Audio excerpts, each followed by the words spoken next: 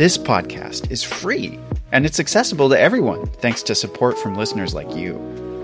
If you value this show, please consider supporting its production by donating to our home, KUOW. It only takes a minute to give, and you'll be helping to support the production of this podcast. Make a donation at kuow.org or follow the link in the show notes. And thanks!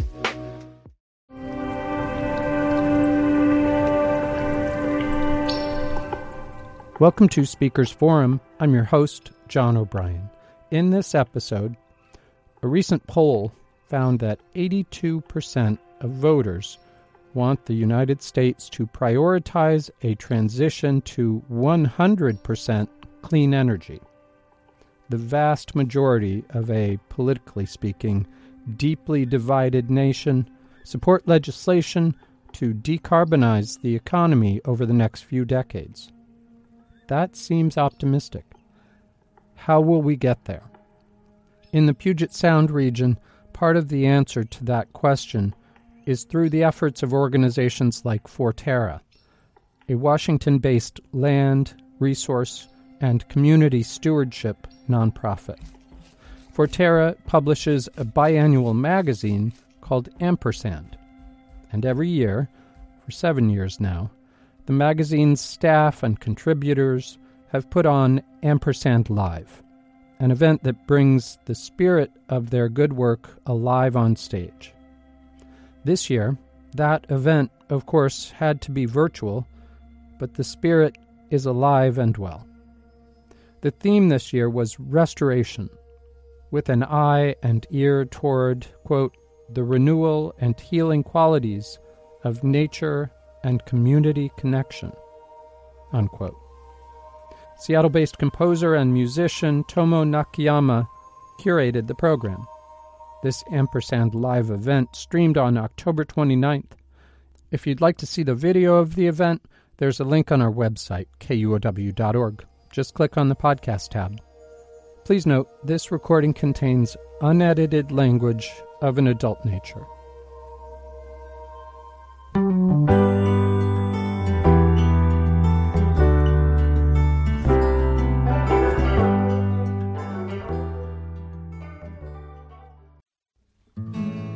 This is the story of an old wooden boat that found a new home in the forests of Guimas Island, surrounded by the Salish Sea. My name is Clyde Peterson, and I'm an artist from the Northwest. This is the Dorothy Jean, a 1930s wooden yacht built on South Lake Union. I've lived in Seattle for most of my life. I kept the boat moored there, but as the tech gentrification hit the shores of a once sleepy city, and housing stability grew scarce, and artist spaces grew unaffordable, I started to search for alternative ways to preserve the Dorothy Jean and repurpose it. I wondered about turning it into a cabin on the land. In May of 2019, I happened upon a small piece of land for sale on Guimas Island, just north of Anacortes. 1/3 of an acre, mostly wetland, hard to build a house on, but easy to put in a little driveway and roll a boat right onto it. With my savings and a credit card, I bought the land for $17,000. Friends from all trades volunteered to help out. Architects, builders, electricians, touring musicians, adept at driving trailers. Together, over the last year and a half, we built this place. I call it the Fellowship Artist Residency. The Fellowship is a first-come, first-served, week-long stay in a cozy trailer near the beach. Artists receive a paid stipend of $250 for their time here to help cover costs of travel, food, and supplies. This money comes from donations. This is a space intentionally created to support queer community and Black and brown and Indigenous artists. As a transgender person, I'm always on the lookout for queer-centric residencies and programs that center the intersectionality of human identity and recognize that not all of us are given the same opportunities in life. There are not that many residencies in Washington state, and most of them maintain some level of gatekeeping through an application process or invitation-only status, I wanted to create a residency that was built with a different framework. The fellowship has no panel of judges, no evaluation of residents' artwork or past experiences. We welcome the people that get in touch and want to come here.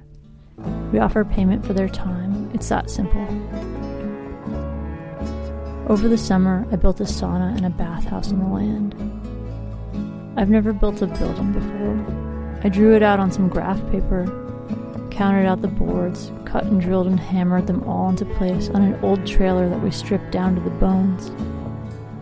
In the fall of 2020, in the middle of this global pandemic, I launched the Fellowship Artist Residency. I've hosted 5 residents in a few short months, and I'm booking 2021 right now. I feel like I've lived several lifetimes since beginning this project. I'm becoming more and more like a woodland creature every day. I can feel the winter coming.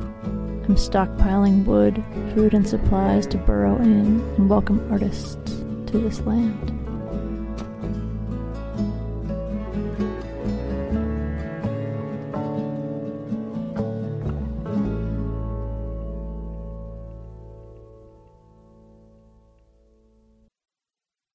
Hi, I'm so grateful to get the chance to read for you.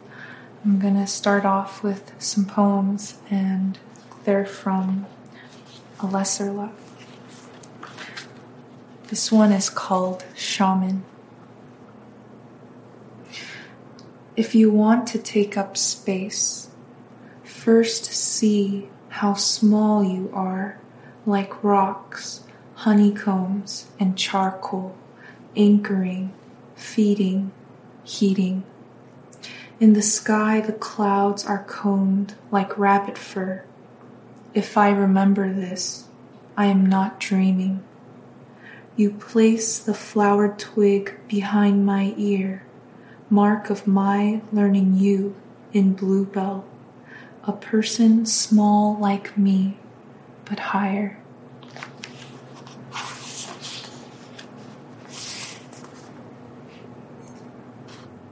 This next poem, it started with a question that somebody asked me, and I thought the answer lied somewhere in where I lived and where I was, which was here in Seattle, in place. It's called Happy. The sound of a poem. It starts with the footsteps of an ant over the log we sit on. We hold up steaming mugs and we commit our anxieties to the air, for these anxieties to become air, warmer and fresher as they rise away. The prologue prolongs the holy word, light.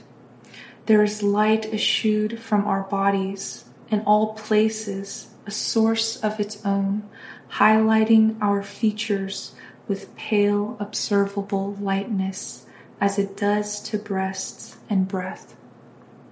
The middle begins with rocks falling off a cliff face into the water. This is the argument against time that passes through our bodies, sinks to the bottom of what used to be, raging at the seconds, sweeter and more stale as they leave us. Crisis is shaped like an owl pellet we open together. The tiny bones, beaks, and fur. There is a little tooth, a puff of feather. The further we peel back the translucent layers, the more heaven is dimmed by our bright and curious joy. The solar system is a clock. It turns as we pull the tool, leave the linen, divide the diamond, christen the chrysanthemum, circle the sound as we ourselves pull back into solace. We are witnesses of each other. Afterward, we are unconcealed. Soon there is no difference between words and then things. We are beginning. We are elliptical. You ask me across the aisle of the market, eating your croquette. How can you make a poem happy?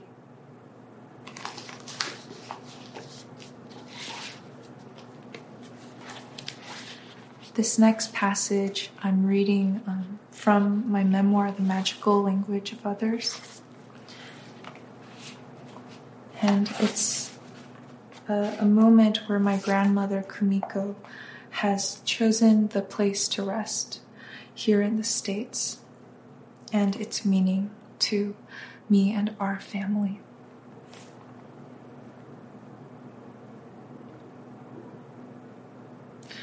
Her grave was cleared of weeds, pulled by the workers she had greeted herself the previous year. Maybe she wanted to be close to her family, buried in the country chosen by her children. As I learned Japanese, roamed through Ueno and the elevator of that ryokan, I learned to isolate myself through language, from English to Korean to Japanese. It was so effective, it was frightening, as if I could guard against others like a spy. Where I could hardly open my mouth before, it now seemed that no one could speak to me. Languages, as they open you, can also allow you to close. When I felt myself running toward seclusion, I heard my grandmother and my great-grandfather urging me to try, and how much harder one must try when learning to love. She never asked me to speak, but to understand, rather than endure to forgive, and never to sacrifice, only to let go. Thank you.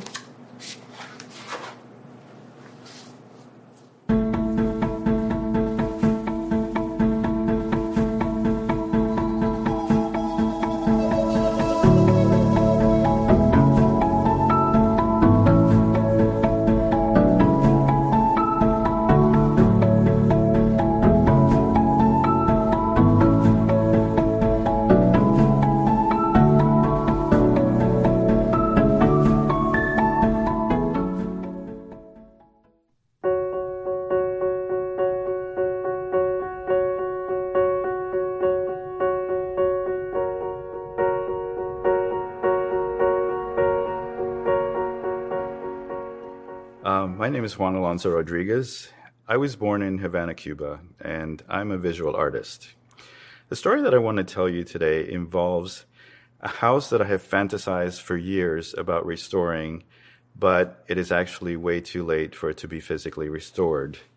And it also involves a couple of gifts that my father has given me. My father has always been my hero since I was a child and still is today. One of the gifts that he gave me is the reason I am here today. In 1966 in Cuba, I remember exactly where we were on the side porch of the city house where we lived. And he took me aside and he said to me, I don't think things are going in the right direction here.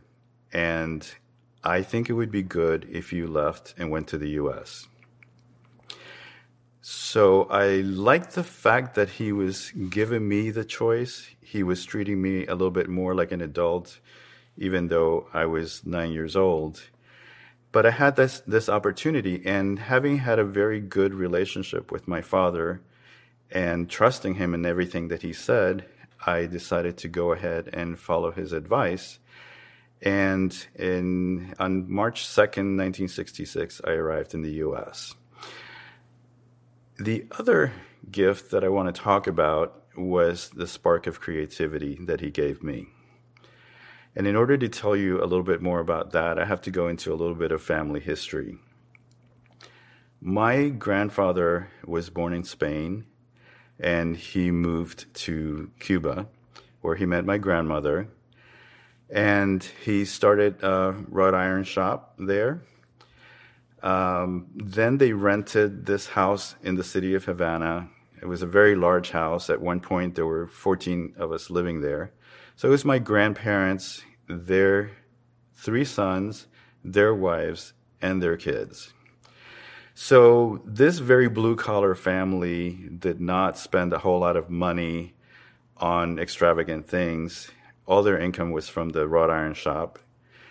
And they also didn't believe in taking vacations. So their idea of a getaway was this farmhouse that they had been renting for years. And they would go there on the weekends and sometimes for longer periods of time in the summer.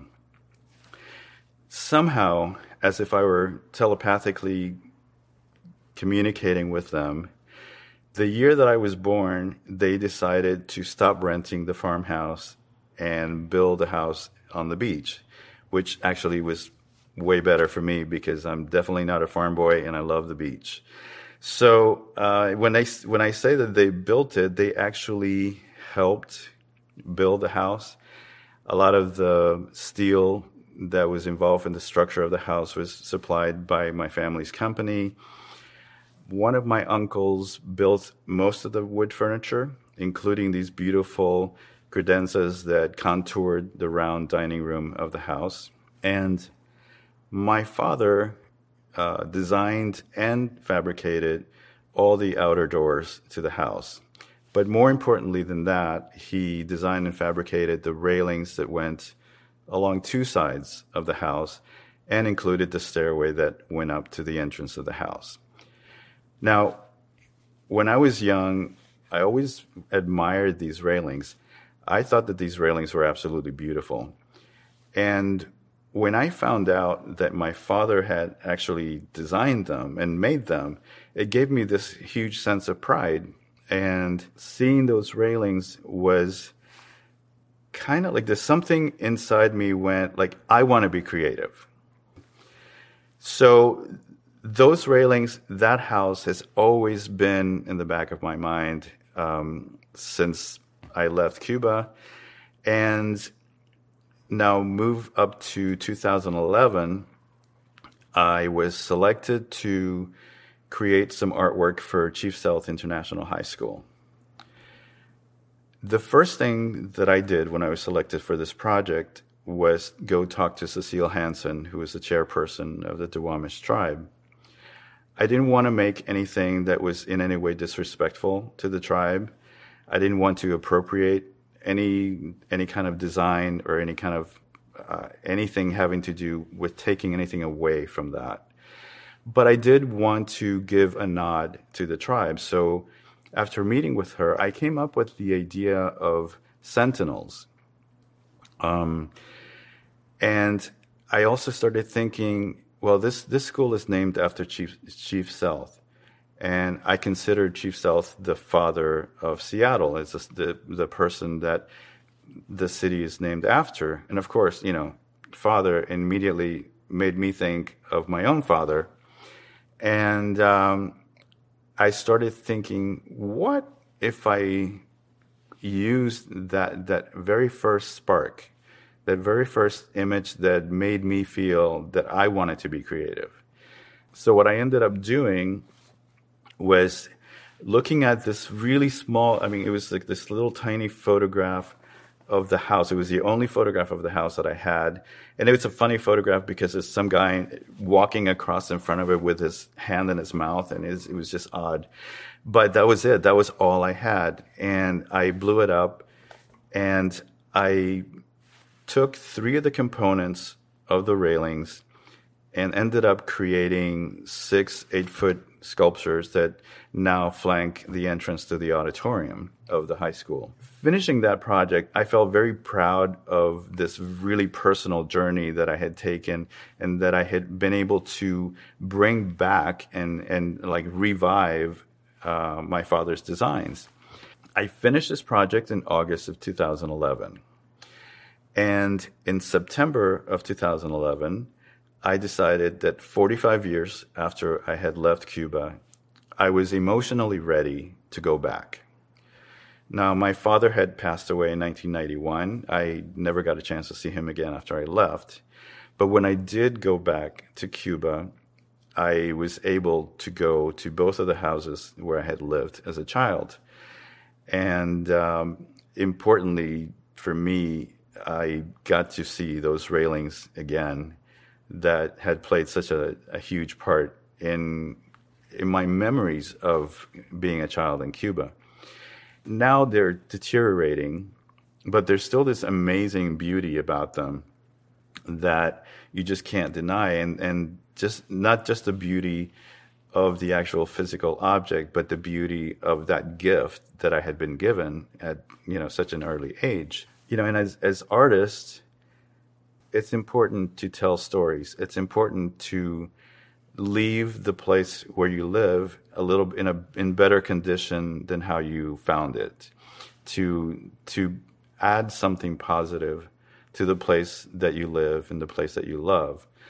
And I also think that whenever we leave that legacy that may be seen or may be appreciated sometime in the future and not necessarily immediately, we're also bringing that legacy that has been left to us by our ancestors. And to me, that has significant value. So I'm hoping that we all think about planting that seed that might be the bloom sometime in the future when it is more likely to be appreciated.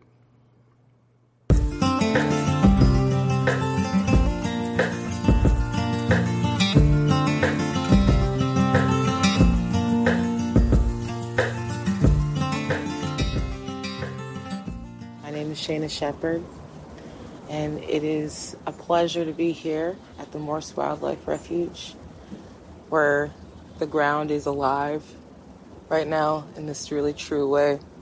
And I feel very much at home with so many creatures I never get to hang out with right now. This song is called Apple Tree, and I wrote it based on my favorite book as a kid, The Giving Tree by Shel Silverstein, which at the time when I read it, I thought it was about, ungrateful kids not being, very responsible or responsive to their environment and their friends. But as an adult in reading it, I realized that the biggest gift that we give is the energy of love, whether that's to our friends and family members or strangers, or just to the earth that provides us the space to be ourselves. So super, very grateful to be in this space playing this song. It's an honor, honestly.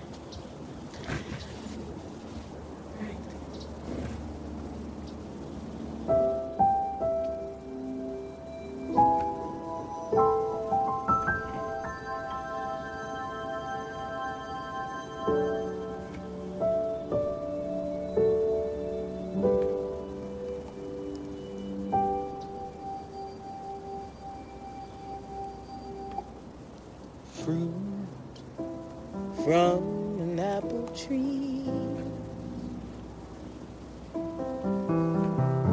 fall fondly on me, and with your gifts so sweet I'll come to see the earth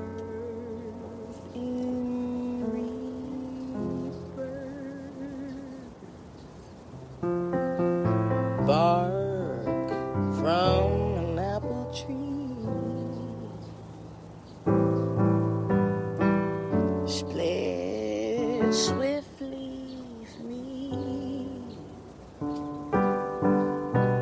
with every splinter chipped and fallen leaf yields a profit you never see. A whole field is a home for me. If life was merely mortality, if we killed the lights, then all we'd see is sky. Oh, I tried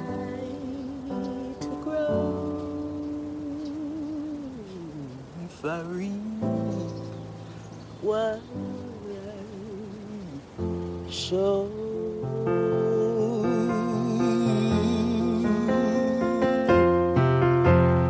Brown beneath an apple tree,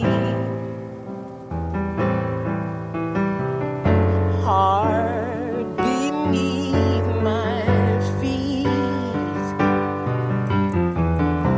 the freedom to run, the freedom to flee,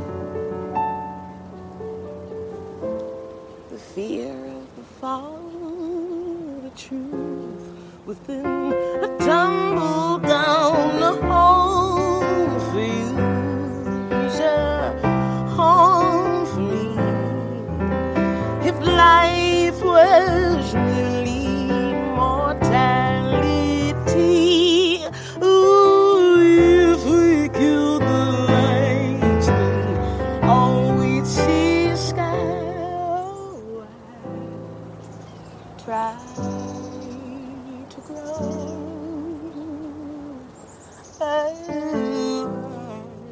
Try to grow. Ooh, I try to grow. If I read what show.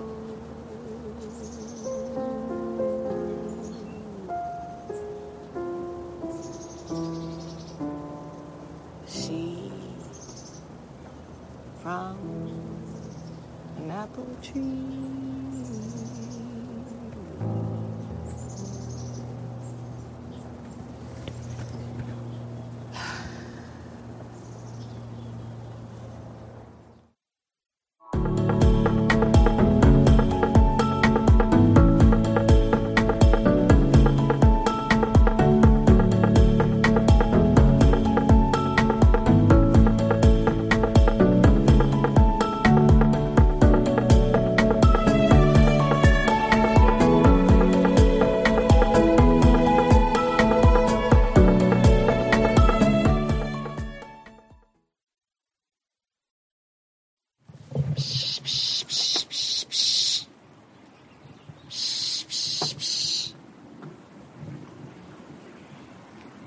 Again, another robin, that kind of laughter they do.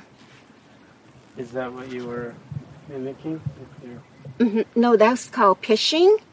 And birds are kind of nosy. They want to come out and see what's going on when they hear like a high pitch sound like that.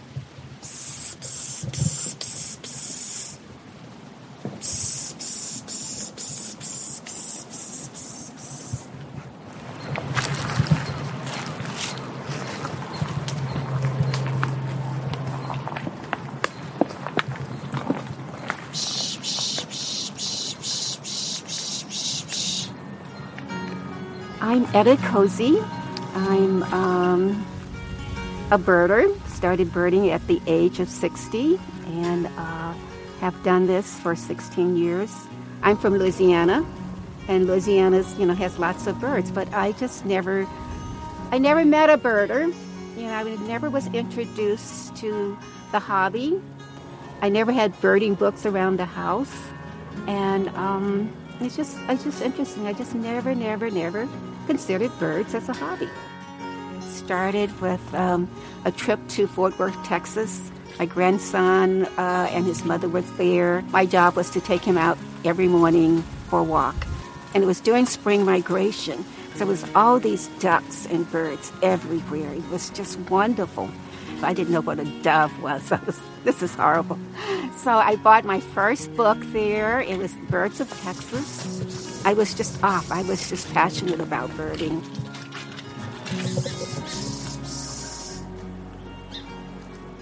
I hear a song sparrow. Initially, when I started birding, I only learned the male species of the birds because they're more colorful. So then I had to go back and learn all the females, and and that was troublesome. And then I ignored the bird songs because someone said, you have to be musical, and I'm not musical. I never played an instrument, and I was in the Master Birders program for CL Audubon, and one of the tests in order to get selected was to learn 20 bird songs. And so I'm pretty good, not top, but I'm better than I used to be by far.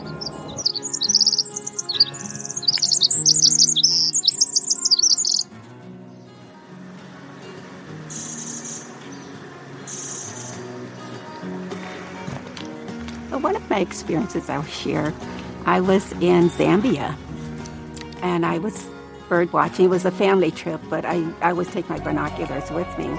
And so the last night we were there, we did a river boat ride. And so I had asked the waiter whether there were any birds on the lake. And my daughter, he must have responded, but I didn't apparently hear him. And she said, well, he said the captain doesn't like birds. He loved birds. So I went up to where the captain was, and I spent the whole trip talking about birds. And so at some point, we passed some birds. It was shorebirds, and he reversed the boat and pulled in so that I could get a better look. That's the beauty of birding. You have experiences you never, ever imagine you would have. There he is. Encounters with people, not necessarily birds, but with people. I love it. I recommend birding to everyone. The younger, the better. Did you see one? I did. He hopped around here, and he went back over.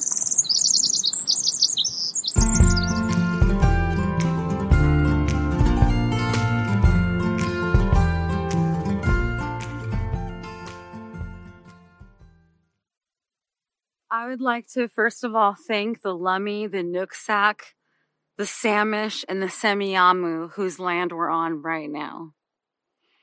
So the Coastal and Salish tribes own this earth, and we're honored to be even standing here. My first poem is called Magpies, and it's about my mom, who is a Santee Sioux Native American. Women are kind, we dirt poor.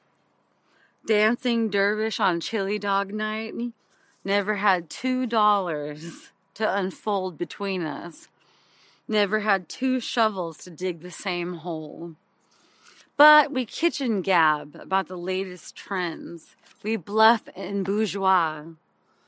We threaten to get our hands on something that will smooth this horrific transformation into old age, like hair dye. Magpies, we collect paper clips. A divorced earring, an amethyst, a bonsai, which are said to symbolize beauty and restraint while imprisoned in a craftsman when the eviction notice gesticulates with warnings of winter. I'm too young to go gray, I say to my mom, who doesn't buy it. She says, oh, turn the light on. But can the light be Lark, Juno, Crema, some Instagram filter? Can my head always tilt in half shadow when a computer boy asks my name? And my body, let it be cropped off in bedroom nebula. Just let me be a huge face surrounded by flowers floating. I produce a glass vial of roller perfume that I found, and her eyes, wheeling obsidian, pass over and smile. She usually wants anything. She'll even take your junk. Tie buckskin to an ear of it. Try it, I say, holding in the air like a joint. She snatches it and rolls it over her scars that are little instances of white lightning. Smelling her brown bones, she begins to sob. It smells like my mom. She buckles over and hides her falsies. under paper skin claws. It smells like her sheets. It really does. And she holds her hands up flat like she's smoothing the linen. I tell her, keep it. And I wonder what I'll miss the most. Gravy and fried chicken doesn't have the same romance of amber and sandalwood.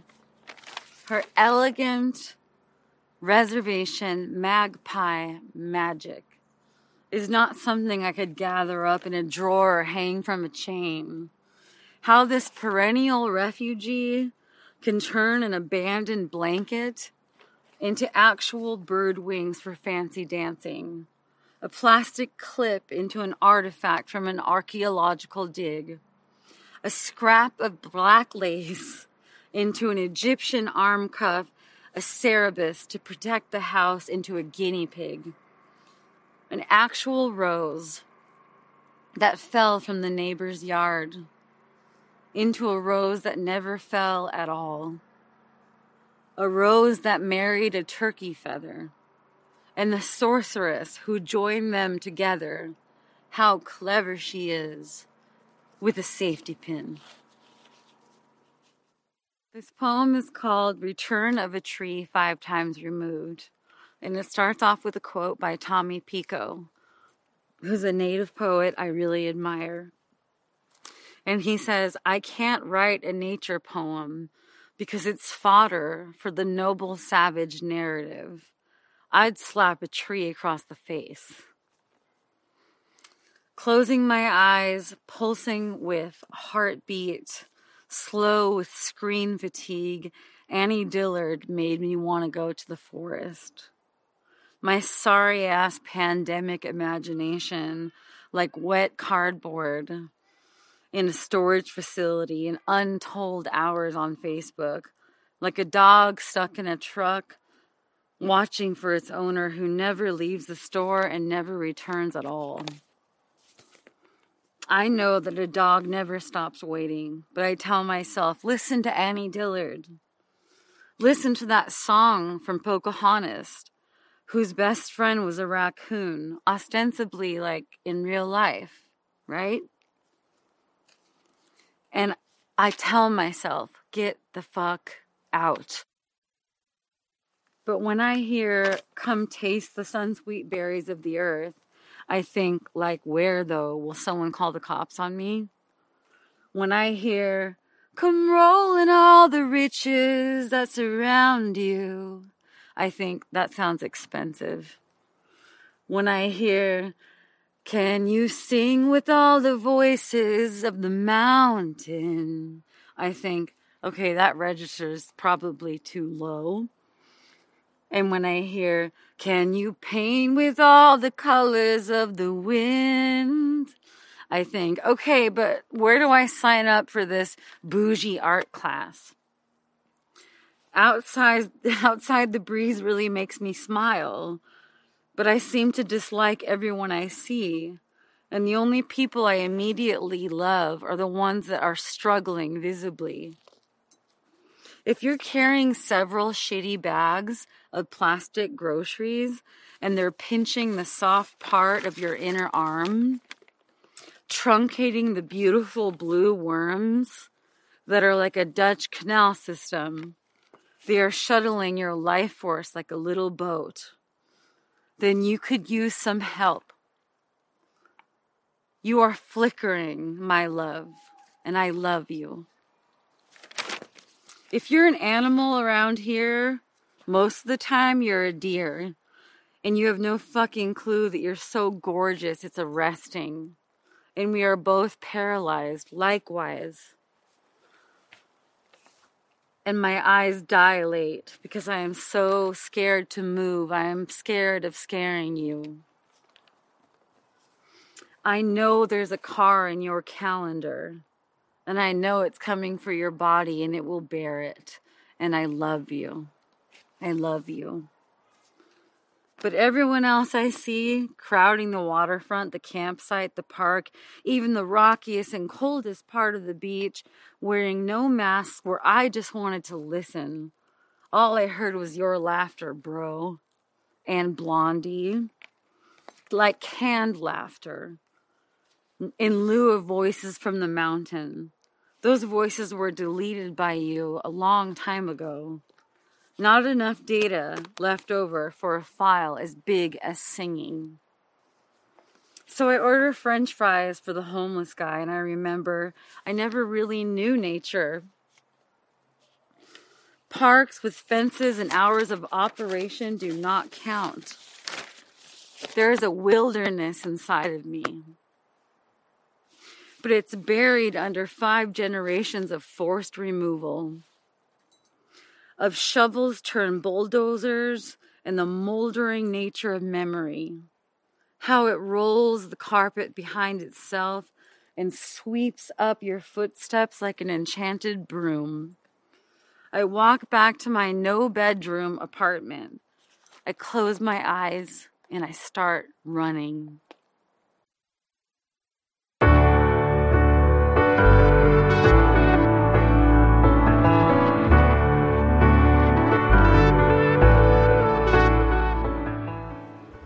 When I came to America at age 3, I didn't realize that moving to the Pacific Northwest, that this would be my new place and my sense of home. My mom is from Schwarzwald, Germany, also known as the Black Forest. And then my dad is from Charleston, South Carolina, but he was raised in the Bronx. He ended up meeting my mother in Germany and then came over here because he was stationed on JBLM in the military. When he got out of the military, he actually worked to help cap the ASARCO smelter here in Tacoma, Washington. At that time, I didn't understand what environmental restoration was, and I didn't really realize that it had anything to do with anything like environmental justice. That word was completely foreign to me. But seeing him do that work and understanding the impact that it had to the community was the reason that I did the work that I do today. When I moved here, I fell in love with the water and I fell in love with Puget Sound.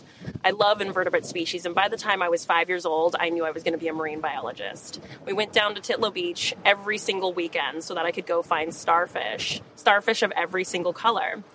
And when I got older, I realized that these animals were threatened. I mean, as we know, climate change is destroying our planet, especially our oceans, which very much go unprotected. My father and I did a lot of activism here in the city of Tacoma, working to talk to people about environmental hazards. By the time I was 7 years old, I could say environmental hazardous waste and HAZWOPER training, which was something that not a lot of 7-year-olds knew how to do. And then the older I got, I realized I'm going to go to school for this. This is something that I can do. But seeing my father work in environmental justice spaces here in the city of Tacoma, I realized that not a lot of people were like us. Not a lot of people had stories like us, and no one looked like us. I realized that climate change had been fought one type of way for a very long time, and we weren't necessarily part of that conversation, and we weren't really at the table. Anyways, by the time I went to college, I decided I was going to major in marine biology and minor in wildlife biology, as well as minor in dance. And while I was there and while I did my research, the more classes I got into, the higher level I got into, and the more research I did around the country, again, I realized I was the only person that was like me in those spaces. Usually the only Black woman, and most of the time the only Black person. One of my absolute favorite animals is the orca whale, specifically the southern resident killer whale, which is part of the reason why I moved back to Tacoma after school. But just like the orca, I feel really endangered in these spaces. I like the orca a lot because just like me, it's black and white, it's charismatic, it loves the Salish Sea, and it loves salmon, which I could eat it every single day for every meal. But just kind of like the orca, my community is being destroyed by climate change. The air that I breathe is getting thicker and thicker. I mean, even these last couple of weeks, we've had smoke in the air, and I haven't been able to go outside and enjoy a space and enjoy my planet. Just like the orca whale, our habitat is being destroyed, and our water is being full of pollution. And it's been really difficult because a lot of the decisions that we've made as people have actually impacted these animals in a negative way to the point where it's the most polluted marine mammal on the planet. But just like I have hope for the environmental justice movement, I have hope for orcas. I mean, right now, all the orca pods have pregnant females, and we just had a baby birth. Just like I am hopeful for the environmental justice movement. With Black Lives Matter and social movements going on the rise internationally as well as in this space here in the Pacific Northwest, we have really looked at different perspectives in terms of how to fight climate change. Environmental injustices have to be addressed. Racism drives climate change. Racism is the type of systems that are put in place in a way where we can keep these oppressed communities down. And we do that using environmentalism and using the environment as a tool of oppression. But it can also be the way that we get to fighting climate change. If we don't address injustices, then everything that we do to fight climate change is just symptomatic, but it doesn't get to the root causes, which is part of the reason why I really think that empathy is a huge strategy for fighting climate change, because everybody has different nature stories. Every single person on the planet has an interaction or some sort of relationship with the environment. But it's understanding what that relationship is and what that means to someone else. I know for me, I like to use intersectional environmentalism, which is just a way of looking at environmentalism through a different lens and a different perspective. Intersectional environmentalism looks at other ways of fighting climate change, because STEM is important, but STEM can also be done in different ways, whether that's through a tribal knowledge lens or through social movements or through art. And so we have to look at all these different strategies to be able to answer the question, which is, how do we fight climate change? But we have to have everybody at the table. But the table wasn't made for everyone. So we have to rebuild a new one. And part of what I do when I'm not doing marine biology and when I'm not educating in public spaces or working in policy is I dance. And for me, and especially from folks in my community, dance is a huge part of my culture. And dancing is sometimes how I have to tell the stories that I can't tell through data or through research. And this is why it's important for us to look at different people's perspectives.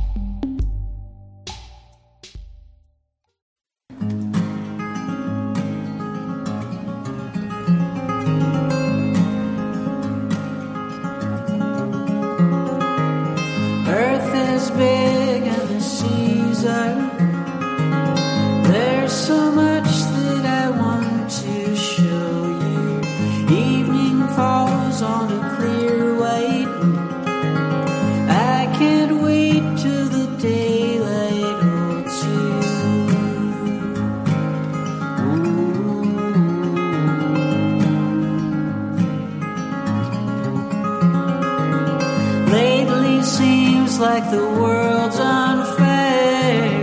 Lately it feels like the truth don't matter. All I care about's the kind of place we might leave for our sons and daughters.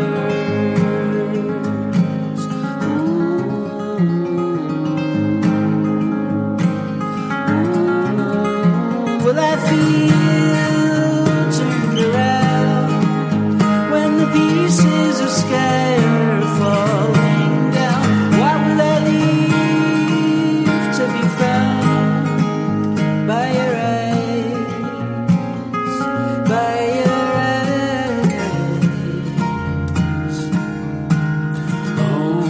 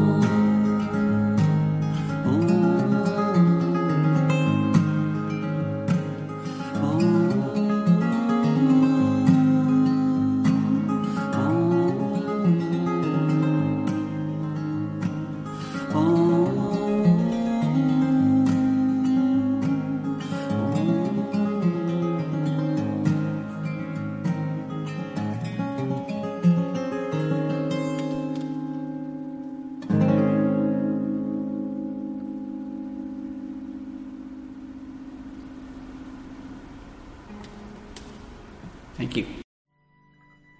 This Ampersand Live event streamed on October 29th. To find the full event and other great Seattle area talks, go to our website, kuow.org, and click on the podcast tab. There's a link to the video presentation of Ampersand Live, which includes additional performances. While you're there, subscribe to our podcast, follow us on social media, and share your comments. Thanks for listening. Tune in again soon.